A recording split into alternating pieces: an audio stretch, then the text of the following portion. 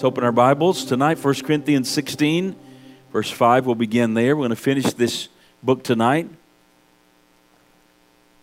Going to finish 1 Corinthians chapter 16 tonight. I'm going to take it slow this evening. How many know the Word of God can change your life? That's right. There's nothing like the Word of God. So this evening, instead of read all this, what I want to do is I'm going to, as I make my points, I want to read the portion that we're going to read. I want to get right into this, so I have plenty of time to get to this chapter. I just simply want to title this teaching tonight, Final Thoughts. These are Paul's final thoughts. This is there's actually two books. There's 1st and 2nd Corinthians, of course, but this is Paul's first book to a church that he went to. You know, as I've said, you know this, Corinth was a very dark place. It was kind of the Las Vegas of the day, if I could say it that way. You know, it was a dark place. A lot of sin, a lot of immorality went on there. And so, but what happened is Paul went there with the gospel. How many of you know when you go and share the gospel, it can change. It can change anyone. Amen? And so this evening, as we finish these final thoughts here, these are the things that are on Paul's heart. And what Paul's going to do is he's going to kind of tie it all off. He actually kind of goes back and mentions some of the things he mentioned at first, and he ties it off. So final thoughts. These are the things, and actually I want to deal with 6 things. We'll take just a minute on each one. 6 concerns of Paul's heart as he finishes this. The first thing Paul's concerned with, we find it in verse 5 through 9, and I'll read these. These will be on the screen. But the first thing that Paul is concerned with as he concludes the book is this. He's really concerned about the spiritual condition of the church.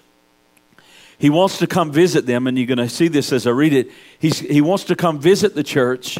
He wants to come spend some time there. Now, we know he's not wanting to come and go to the Isthmian Games, the Olympic Games. He wants to come and he wants to minister to them and impart a blessing to their life, because he's concerned about the spiritual condition of the church. So pick it up with me in verse 5. He says this, now I will come to you when I pass through Macedonia, for I am passing through Macedonia. And it may be that I will remain or even spend the winter with you, that you may send me on my journey wherever I go. I mean, he didn't even know where he was going. He was a man that every day of his life, he did what we need to do. Lord, what is your will for me today? Isn't that a great way to live? Lord, let your will be done in my life. Remember, Jesus taught us to pray that prayer. Did he not? Thy will be done on earth as it is in heaven. So Paul said, wherever I want to come and I want to spend some time with you. I may even spend the winter there. You know, and what this reminds me of is James said there's those that live in pride that said, we're going to do this, and we're going to do this, and we're going to do this. And he said, why are you saying that? You don't know what a day may bring forth. So as the children of God, we need to have our hearts open to the will of God. We need to have our hearts open to a new door that God may have. We need to be yielded to God every day. Lord, let your will be done. Yeah, we need to organize. Yeah, we need to plan. I mean, you know, we've got some plans. We're planning some things out, but we need to have hearts that are tender. So he says here, notice, wherever I go, verse 7. For I do not wish to see you now on the way, but I hope to stay a while with you, if the Lord permits. But I will tarry in Ephesus until Pentecost. So we see plans, but they're kind of loose plans, aren't they? Somebody says, do you have a 5-year plan? Well, no, I don't have, I've got plans, but it's got to be, Lord, let your will be done. But notice Paul ministered to this church. He had to leave for certain reasons, but he's concerned. His heart is there with them. And he writes them a letter. And aren't you glad for these letters, because we get the Bible because of these problems that Paul is dealing with in the church. And so Paul's heart's there. He wants to come and stay with them. And what he wants to do is come and nurture them. He wants to come and strengthen their faith. And that's why God gives the church pastors. Pastors are more essential now, I think, probably than they've ever been in our world. We need God-called pastors. You know, there's a call of God. Do you know that there's a call of God that God places on certain individuals? I don't believe in just handing the Bible to anyone who's a Christian and say, hey, no, are you called of God? Certainly we wouldn't presume upon an office which God hasn't called us to. But Paul has this call of God, and he's got this heart for these people that needed Paul as their shepherd. But notice, Paul is always constantly pushing the people. I mean, if Paul would come on this next Sunday and he would preach to us, it would be a message. It'd be about Jesus. Jesus would be in there. I mean, we may hear a little testimony of, Paul would maybe say something like this. The way I was saved is Jesus appeared to me. That's hard for us to imagine, but that's how it happened. It didn't happen to me that way. Jesus didn't appear to me, but I did get the same Jesus. Come on, amen? I mean, some conversions are very dramatic, but they're all conversions and they're all real. And Paul might have said that to us. Let's just think about it. He's here next Sunday and he's preaching and he gives a little testimony. Jesus came into my life. He appeared to me on the Damascus Road. But somewhere in that sermon, we would feel pressure from Paul the minister, the apostle. He would be pushing us closer to God. He would be pleading with us, saying, listen, in these evil days, you need to get close to God. You need to grow. You need to know the word more. Have you been praying like you need to be praying? Oh, so-and-so missed. Where are they? He would be really concerned about our spiritual condition. We get that in a lot of places. In fact, when Paul wrote the book of Romans, one of the things, he had never met them. He had never been to Rome when he wrote the letter to the Romans. So when he said, I want to come and see you, what does he say he wants to do? In Romans 1:11, look on the screen. In Romans 1:11, he said, for I long to see you, that I may impart to you some spiritual gift, so that you may be established. Paul's saying, I want to come to you, and I want to encourage you in Jesus. I love that the songs that we sing. Our services are briefer on Wednesday evening. Sunday we're full, but Wednesday, people are spread out, as I've said. But as we're here worshiping just these 3 songs, did you notice they mentioned Jesus? I've been in some worship services in different churches, and I thought I was in the Old Testament. It was all about this vague, about, Lord and God and all this. But, our worship is better than David's worship. Because David couldn't mention Jesus because he hadn't come yet. We have a better worship today because we mentioned Jesus. And so Paul's saying, I want to come and I want to encourage you. I want to impart something. The anointing on my life and the gifts of the Holy Spirit. Paul would have probably said something like this. In myself, in my humanness, I don't have anything that I can give you. But the anointing is upon me. And how many of you know when the anointing is on your life, you have something to give? I can tell you, if somebody comes with the anointing, you're going to leave different. You're going to leave with a scripture. You're going to leave with a focus, something that the minister says is going to touch your heart and life. I can tell you this, and he's watching tonight. He watches at home. He can't make it. Brother Brad Stewart. And several years ago, this has been maybe almost 8 years ago, maybe more. And at the first of a year, I was really challenging the congregation. You need to read your Bible. Many Christians never read the Bible through. I can't even imagine that. But they never read the Bible too much. They hit and miss, but they don't read it systematically. And something I said that Sunday sparked, this is probably a decade ago now. Something sparked in him. That anointing that was on my life just put something in him, just stirred him. To this day, Brad has probably read the Bible through maybe 10 times or more. Different translations. And I remember at the end of that year, he came to me like December 31st or right toward the end of the last Sunday of the year. And he came to the altar and he handed me something. And I was like, okay, what's this? He said, I did it. He said, what? He said, we finished the entire Bible this year. We finished it today, this morning. And since that time, he's got a fire in his spirit. Now he's enrolled at DTS. He's taking classes. He wants to get his MDiv. I tell you, God sparks something. See, when there's an anointing on someone, like Paul, the apostle, he's pushing them. I want to impart something to you. I want you to go deeper in God. And that was Paul's concern. That was Paul's heart there. And then we see in Acts 20:31, we see this same feeling, this same heart of Paul for the people. 20:31 in Acts, Paul said it this way, therefore watch and remember, notice this, for 3 years I did not cease to warn everyone night and day with tears. I mean, how passionate would I be up here right now if I'm ministering to you and tears are flowing down my face because I love you so much, because we care about the spiritual condition of the people. I can tell you, this is not a job for me. This is a calling. And Paul, I'm sure, felt the same way. So you can't fire a guy that doesn't have a job. How can you fire when you work for God? You can't get a guy fired like that. But think of Paul, night and day, warning them with passion, warning them about sin, warning them of the danger of staying immature. He's passionate, he's weeping night and day for 3 years. That's a passionate guy. Here's Paul, his concern for these Corinthians from the first chapter now to the 16th chapter. He was concerned about their spiritual condition. Here's what he said. He said, I want to come, maybe even spend the winter with you, but he said, I plan on remaining in Ephesus until Pentecost.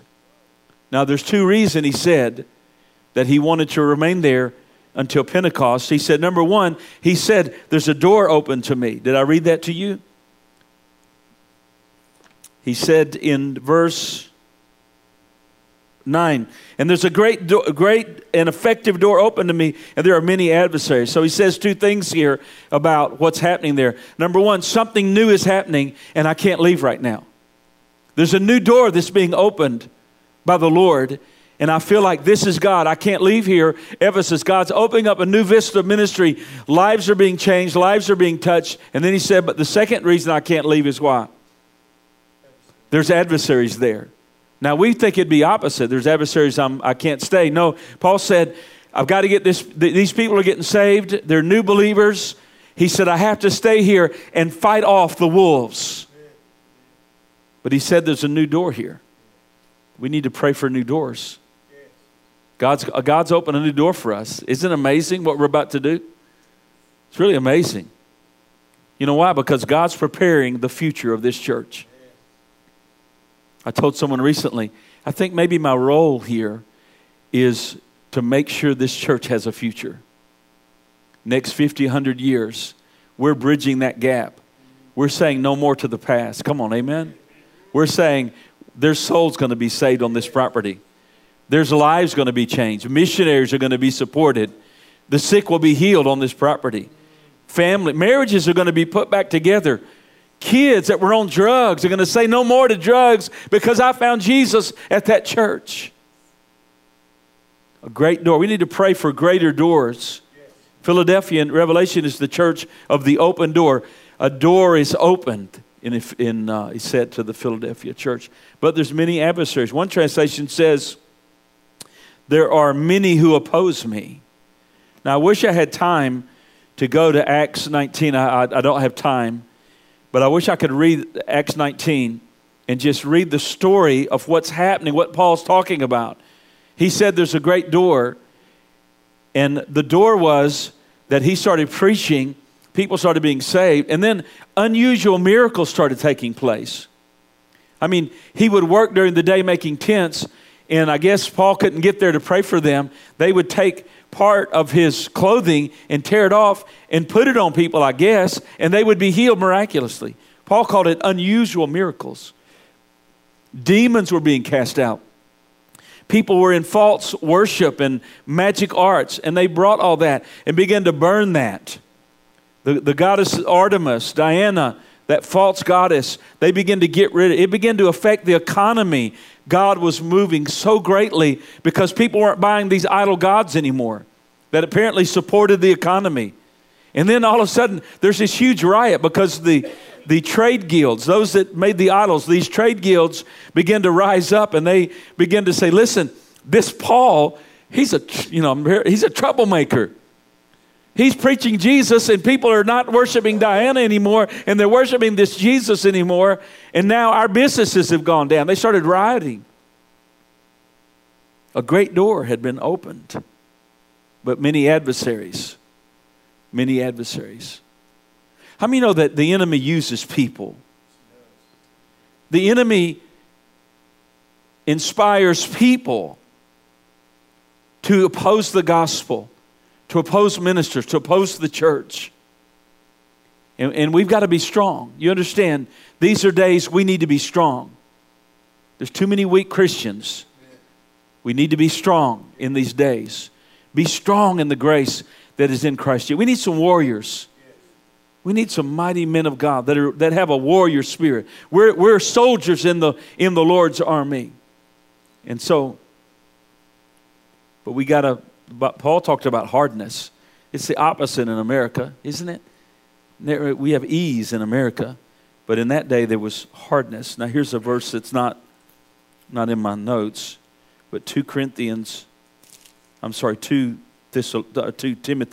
2 says, 2 Timothy 2:3, you therefore must endure hardness as a good soldier of Jesus Christ.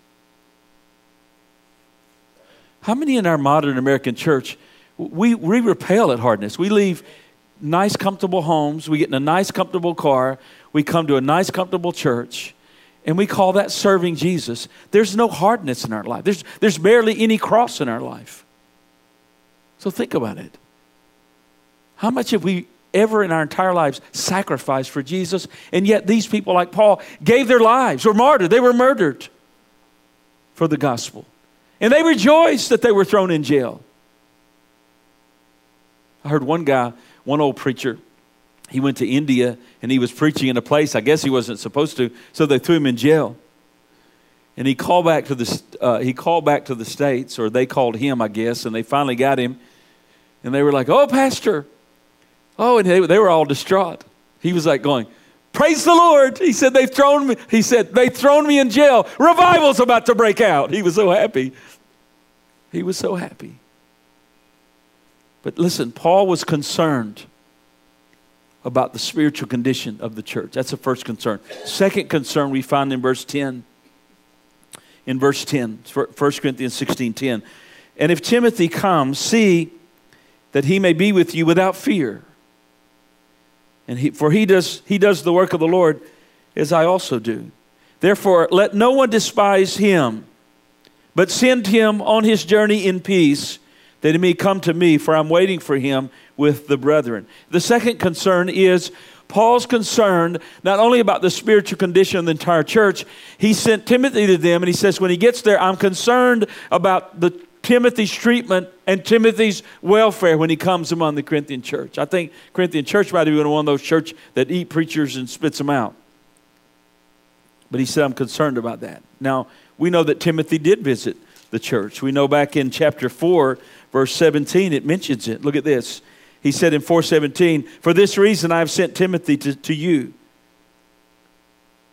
He said, who is my beloved and faithful son? And notice that. He's a spiritual son to this man, who will remind you of my ways in Christ as I teach everywhere in every church.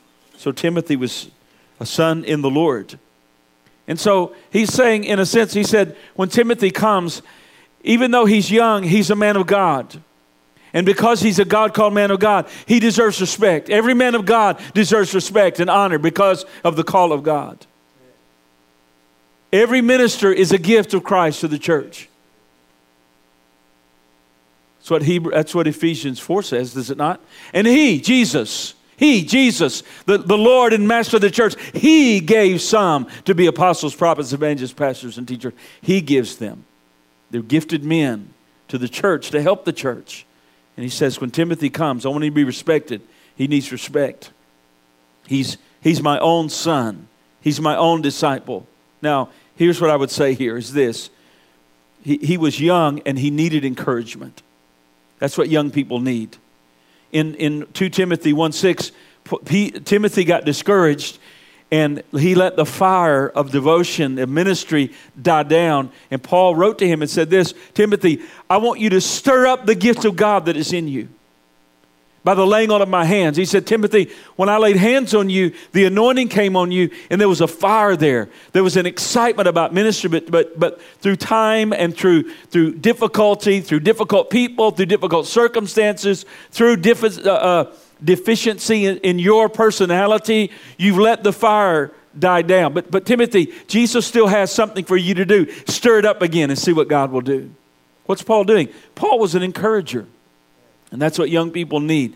Timothy seems to have a timid spirit because he says in 2 Timothy 1:7, he says, God has not given you a spirit of fear. And that word fear means timidity. It's the opposite of boldness. God's not giving you a spirit of fear, but what is he giving you? He's giving you power. That Greek word is dunamis. He's giving you love. That's agape. He's giving you a sound mind. Now that means a mind without panic. Now today I did something bad. Probably not just one thing, but this is one I'll confess. My girls were in the kitchen. And I just walked in there and I screamed real loud just to mess with them. And I said, hey, how you doing? Have you ever done that? I'm bad sometimes, but anyway. So I did that. They jumped and they said, oh, my heart skipped a beat. And the sound mind is the opposite of that. That panic, that's the opposite of a sound mind. You're in the battle, and it's fierce, and there's fear, and there's panic in the battle. You see the enemy coming in the battle, and you panic. Sound mind is the opposite of panic. A sound mind is you're in the battle, but you're stable. You're calm. You got your mind on God. Everything may be flying around you, but yet you're focused on God. You're like Shadrach, Meshach, and Abednego. O King, we don't have to be careful to answer you because our God will deliver us. But if our God does not deliver us, we will still not bow to you. Timothy needed that. He needed that encouragement. See, here's the thing. Power, love, and a sound. God's not giving you a spirit of fear. So what kind of spirit is he giving us? Power, love, and a sound mind. Who does that come from? What spirit does that come from? Say it. Holy Spirit. He comes from Holy Spirit. See, the Holy Spirit makes up the difference in our lives. We were never to serve God just simply in the natural, with our natural ability. Oh, does Pastor Charles have the natural abilities to be a minister? That's how carnal people think. No, if we're called of God, the Holy Spirit gives us the ability. The Holy Spirit is the difference. It's not by might or power, but it's by my Spirit, says the Lord. What we need is more of the Holy Spirit in our lives. And that's what Timothy needed. And so Paul's concern was what? Paul was concerned about the spiritual condition of the church. Wonder how they were doing. Continue to get them close to God. Challenge them, exhort them. But he's so concerned with the welfare of his young son in the Lord, Timothy. And he uses the word there, don't let anyone despise him. That means to look down on because he's young. That means to treat as if he's worthless, as if he's a no one.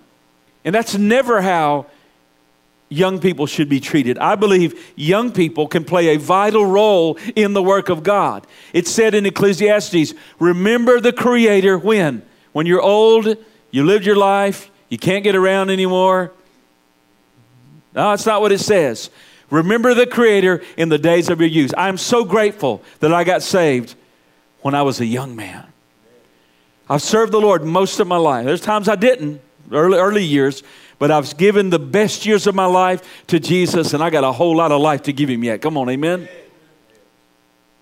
I want to be like that. I want to be like that little grave marker up in the Alps. They were hiking up in the Alps on one of those little hiking trails, and they found a little grave marker. And somebody had died, and they buried him there. And it simply said on the grave marker, he died climbing. He died climbing. Don't you want to leave this world climbing?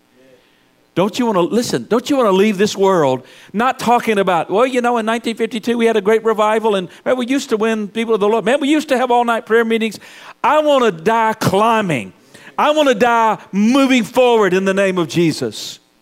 I believe our best days are ahead of us in each of our personal lives if we'll want them to be. Listen, we have what we want.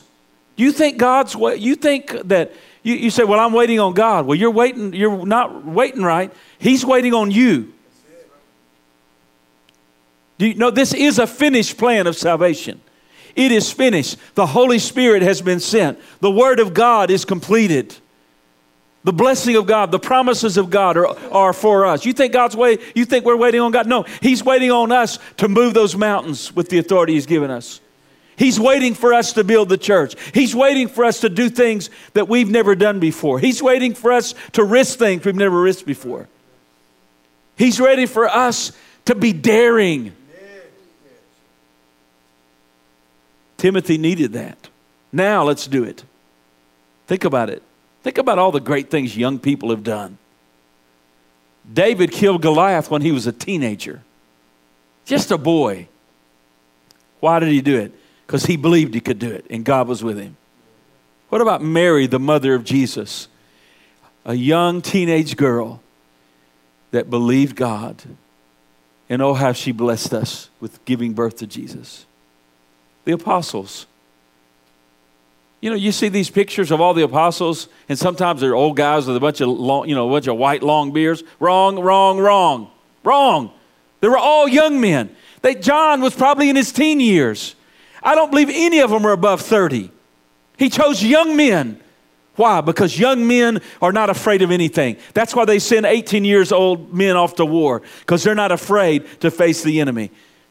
And listen, you may not be young like some of these folks in here, but listen, you can have a young, daring spirit.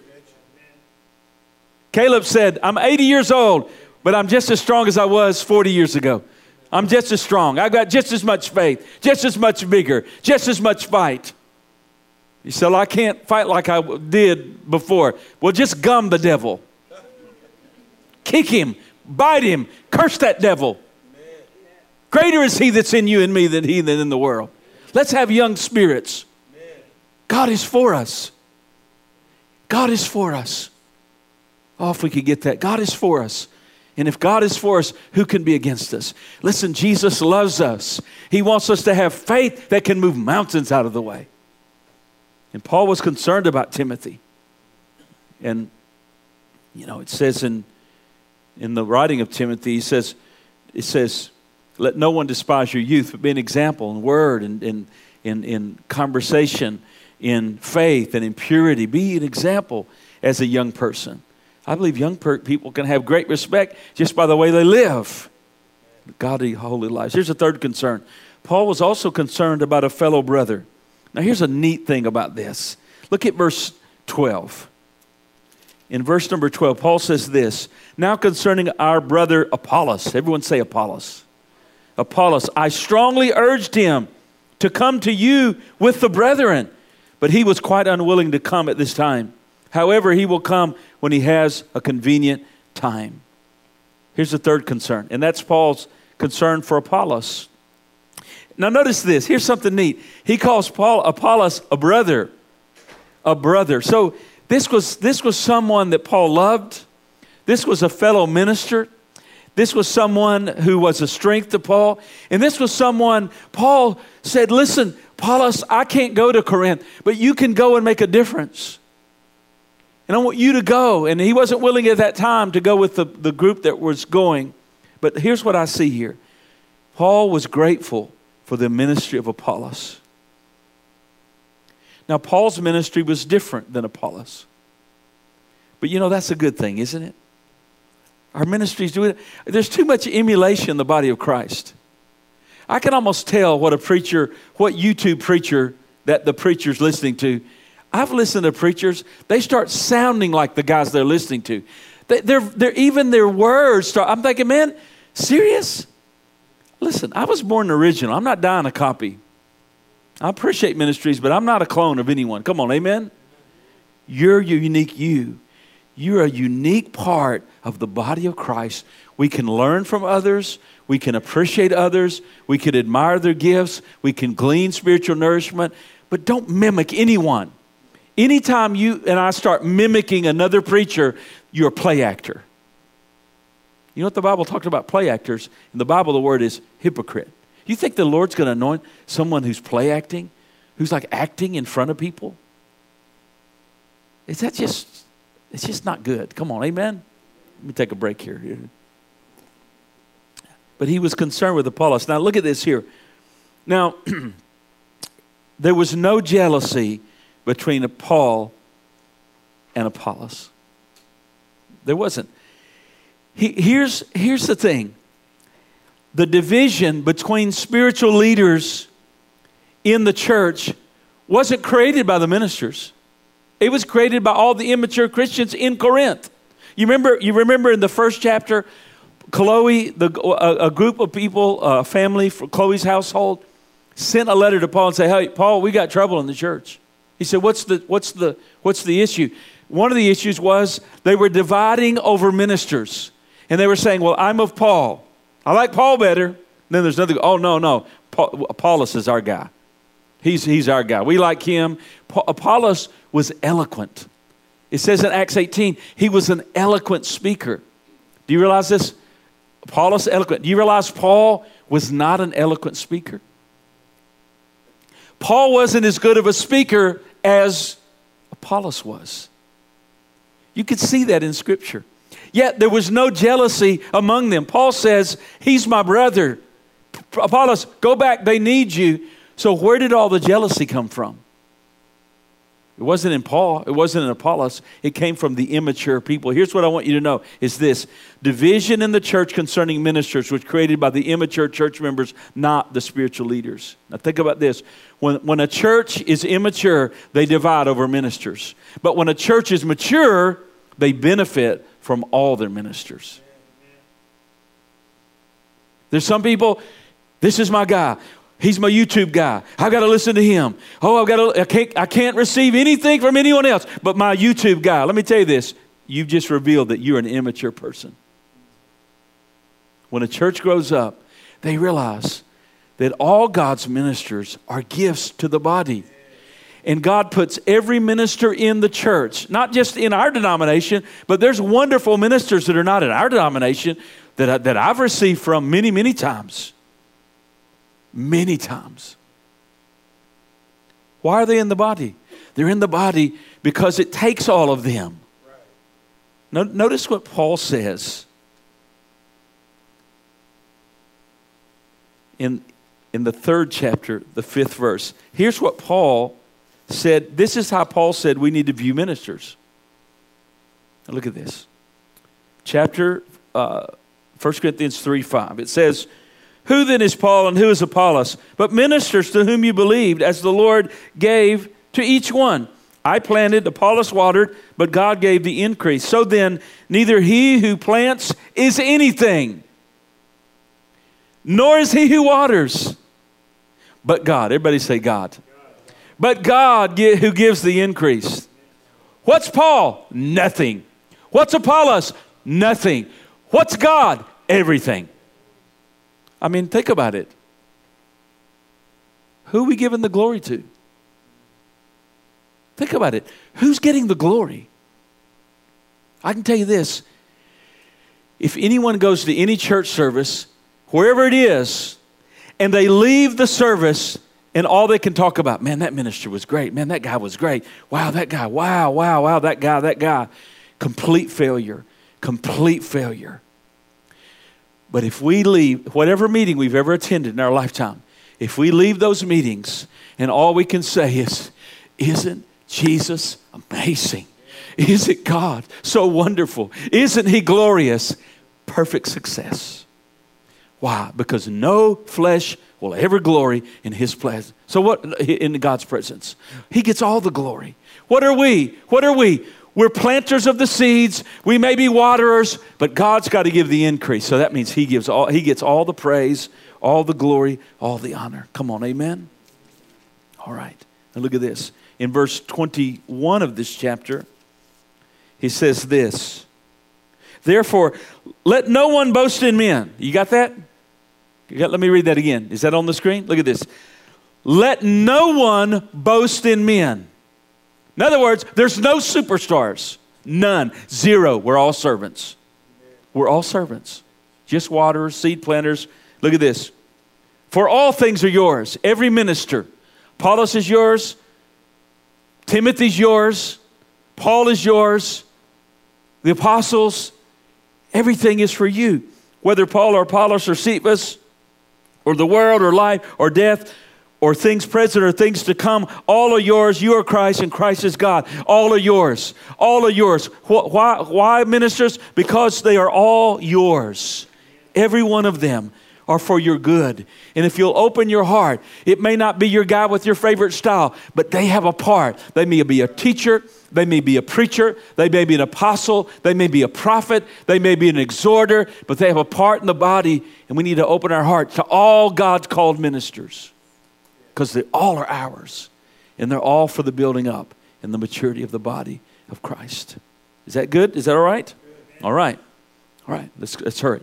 Number 4, the fourth concern is the way the Christians live. Now look at this. Almost done here.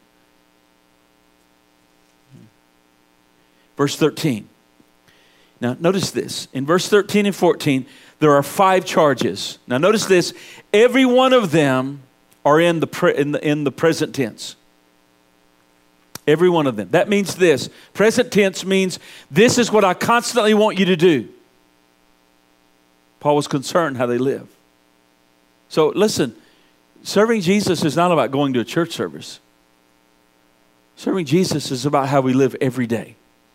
Notice this, verse 13. Watch, stand fast in the faith, be brave, be strong, let all things be done. All things that you do be done with love. So notice what he says here. First of all, he says watch. That means you need to be alert, spiritually alert, and not be spiritually sleepy. Don't get distracted. Stay on fire for God. Watch. When we need to constantly put fuel in our spiritual lives that we stay on fire. There's this constant pull to away from God in our culture, even our own hearts. Listen, our own humanness, our own humanness, we have to war against. So we need to constantly be putting logs on the fire, so to speak. Then he says, stand fast in the faith, and the faith there means the faith, the body of truth. Trusting God, trusting His Word. And so that means we need a strong grip on the doctrines of Christ. You know, just to say, well, what do you believe? I believe in God. Well, yeah, but that's what God? What do you believe about God? Who is He? What is He? You know, we need to have such a strong faith that we're not tossed to and fro with every wind of doctrine. Every Christian ought to be doctrinally sound. And one of the things that I see today in many, many sermons, there's so little doctrine in most sermons. I mean, there was more doctrines in some of the old songs we used to sing than most sermons. There are, and forgive me if I sound like I'm kind of getting on a soapbox here, there's too many therapeutic sermons. God is not our therapist. He's our God. He's not our therapist. He's our Lord. He's our Savior. And there's too many therapeutic sermons. And not enough sermons that are establishing people in the deep and wonderful doctrines of Christ and the resurrection and His death, His burial, His resurrection, doctrines of Holy Spirit, doctrines of how we live, what God wants to do in all aspects of our lives. We need to stand strong in the faith. And we need to be brave. I've mentioned that. We need to be courageous men and women of God. We don't need to be ashamed of Jesus ever. It says here we need to be strong believers. We need to not be compromising. We need to be strong. And then he says, do all things in love. And that's the atmosphere. That's that wonderful atmosphere that makes the church the church. One of my favorite sayings, and I'll say this till the day I die. What kind of church do you want? Here's what I want. Acts 11 says that when Barnabas went to Antioch, he saw the grace of God among them. God was so powerful in His grace, His mercy, and His love that he could see what God, he could see the love of God in the fruit that they were living among one another. All right, and last two. The fifth concern that Paul has are about the models in the church. You know, we need some models in the church. You know, we need some people that are little boys and girls that are out here. We need models that they can see their Sunday school teachers and see the ones that minister to them, that they live such great lives that they can model after them. You know, model in our morals and our marriages and in our faithfulness. There's people that have a great impact on my life and your life. So notice this. Verse 15,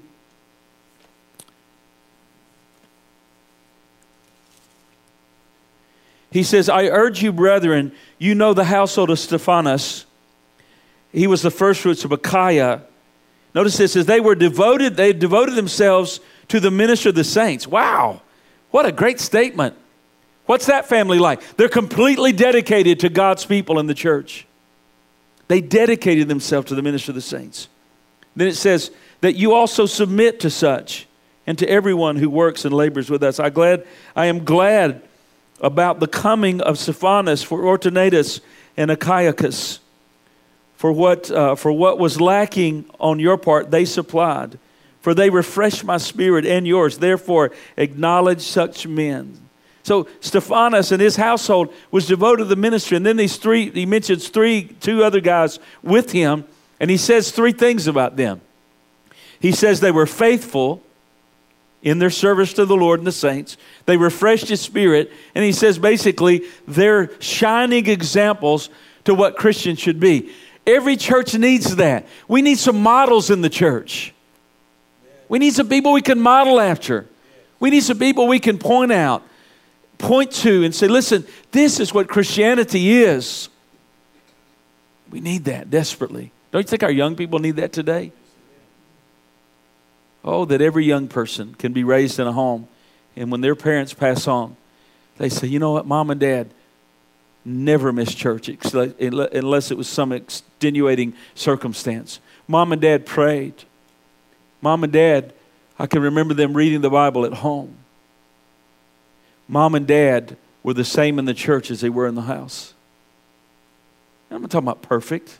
Nobody's perfect. But there's a sincerity. There's a love for Jesus. Paul was concerned about those models. He said, these are the kind of people you need to look at. Stephanas, his household, Fortunatus, and these other Achaicus, whoever they are, this is their 15 minutes of fame. Well, no, I'm sorry, 2,000 years of fame. 2,000 years people have been reading this. They got in. Could that be said about us? They're devoted to the... See, Paul was concerned about having those kind of models.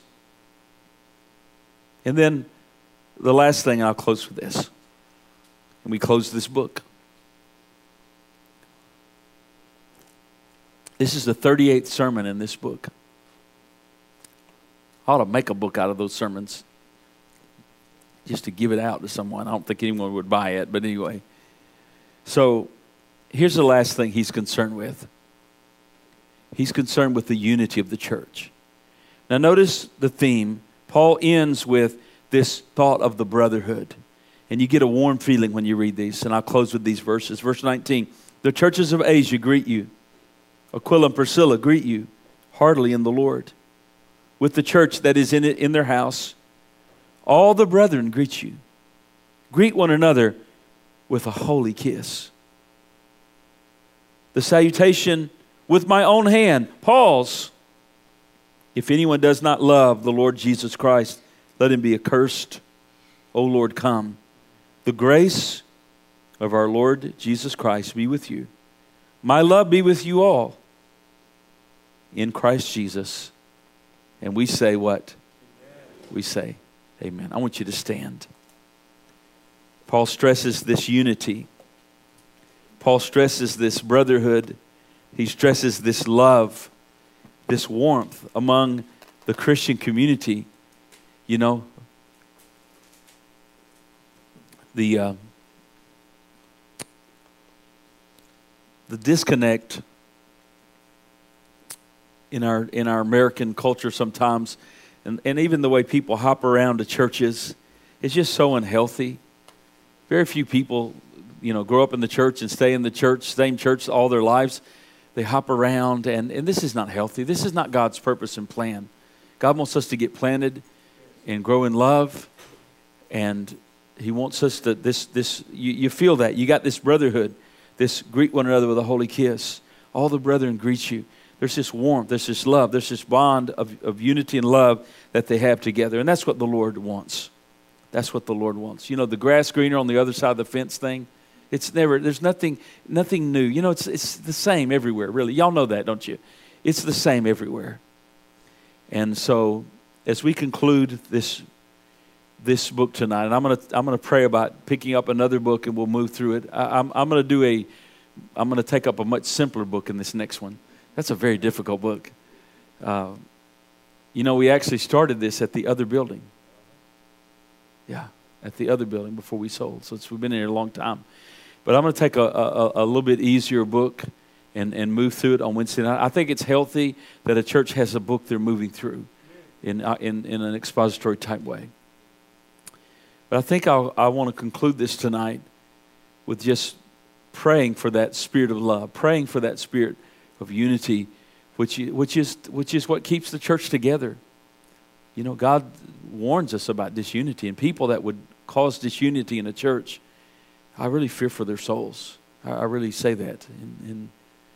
But let's pray for our own heart. Just put your hand on your own heart. Lord, help me to be a person of unity. We pray for our own hearts. Fill us with mercy. Fill us with love. Fill us with grace. God, here at Trinity Life, you are growing us. Lord, you are sending us new families. Lord, you are saving the lost and adding them to the church. And Lord, we ask that would increase. But Lord, we ask ourselves, what kind of church are they coming to? And Lord, we want it to be a church of unity where there's no jealousy, there's no sense of trying to exalt one person above another. But Lord, build a strong gospel family. Build a family in Christ. And Lord, put a hedge of protection around this body. Help us to have mercy. Help us to have grace, Lord. I pray that you let each person that's listening and that will listen to this message by audio in the future, Lord, that you would do something that you want to do in them to make them a strong person. Make them a pillar in the body of Christ. Make them a model. Make us all models. Lord, we look into our own hearts and we know there's flaws there. We know there's things that we need to work on. And we ask, Holy Spirit, that you would work on them so that we can be shining examples of who you want us to be. And so, Father, we ask that your blessing be upon this evening as we conclude this book. And we ask your grace to be upon each of us. Bring us Sunday morning for our communion Sunday as we celebrate communion. As we continue in the book of Nehemiah. And Lord, as we have membership class, just give us special grace. Give us an anointing. Give us your supernatural presence. And for this we ask in Jesus' name, amen. God bless you tonight as you're dismissed.